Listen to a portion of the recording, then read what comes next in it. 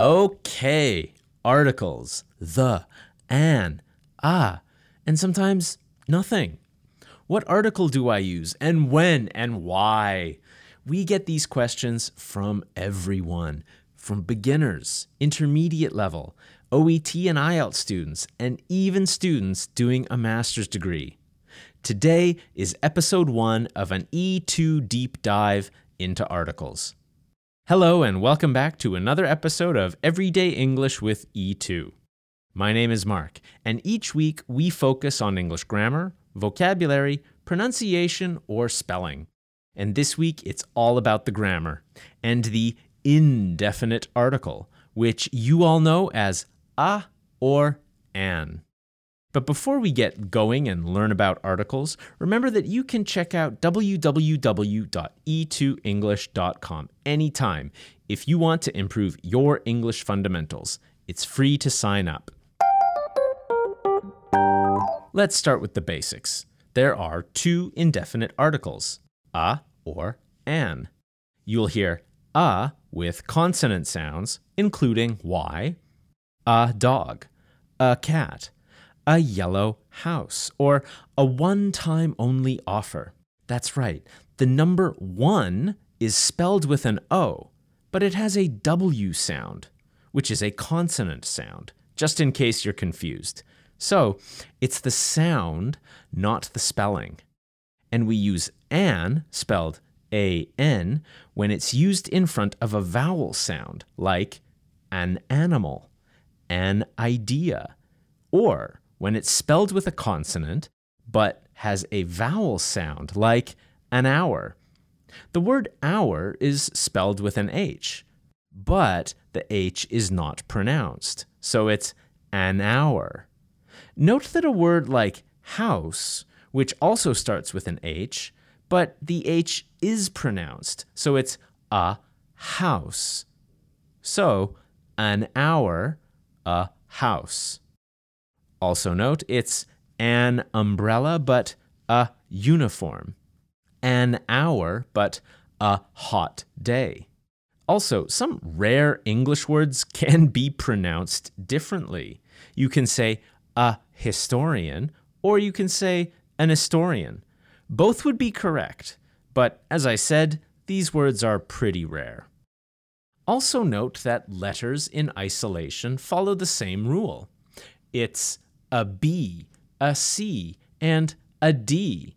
But when the isolated letter starts with a vowel sound, it will have N, an A, an E, but also an M and an N. So that covers sounds. But how do we use indefinite articles? Let's take a look. First, we use them in place of the word one. I'd like an apple. I'll have a cappuccino. I bought a book. The next one is similar, but let's take a close look. We can use a or an with numbers and measurements. It can often replace the number 1. It cost $100. 1 million people live in that city. I bought a kilo of apples. We use it with measurements and expressions of time. It costs $5 a kilo. The train comes twice a day. I go there 3 times a year. In this case, a is replacing per, as in I do it 3 times per year. But often when speaking, the word per is replaced by a. Next is types and kinds. Now, here at E2, we have a 30-page document about how to use articles in this situation. Here, we're going to keep it a bit shorter. An architect is a person who designs buildings. A good teacher must also be a good student. A dog is a domestic animal. You're a good person. It's a Shakespeare play. It's a Picasso. Another way we use the indefinite article is with the first mention. For example, I looked up and I saw an airplane. The airplane flew low over the city and towards the airport. So the first mention usually has the indefinite article, and then each subsequent mention will be the definite the. Now, to be honest, we don't usually talk this way. After we introduce the idea, we usually say it. So, for example, I saw a movie yesterday. It was awesome. I bought a new jacket. Isn't it cool? Let's move on. We also use a with expressions with such or what. What a great idea. It's such a good movie. What a surprise. I've had such a bad day. Another common use is pairs, as in a pair of pants, or a pair of shoes, or a pair of glasses. Finally, there are illnesses and conditions. I caught a cold. I've had a toothache all night. I have a stomachache. I have a broken leg. I have a broken heart. He had a stroke. Notice that we're not using conditions that have specific names.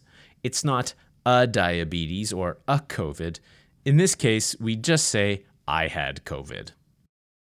Now, keep in mind, it's great to review grammar rules, but it helps even more if you read a lot. The more you read, the more you'll see articles in authentic situations. That will really help you improve your speaking and writing accuracy a lot faster. And most importantly, don't get too stressed about making mistakes with articles. Improvement over time is a great way to think about it. Don't try to be perfect, just try to get a little better every few weeks.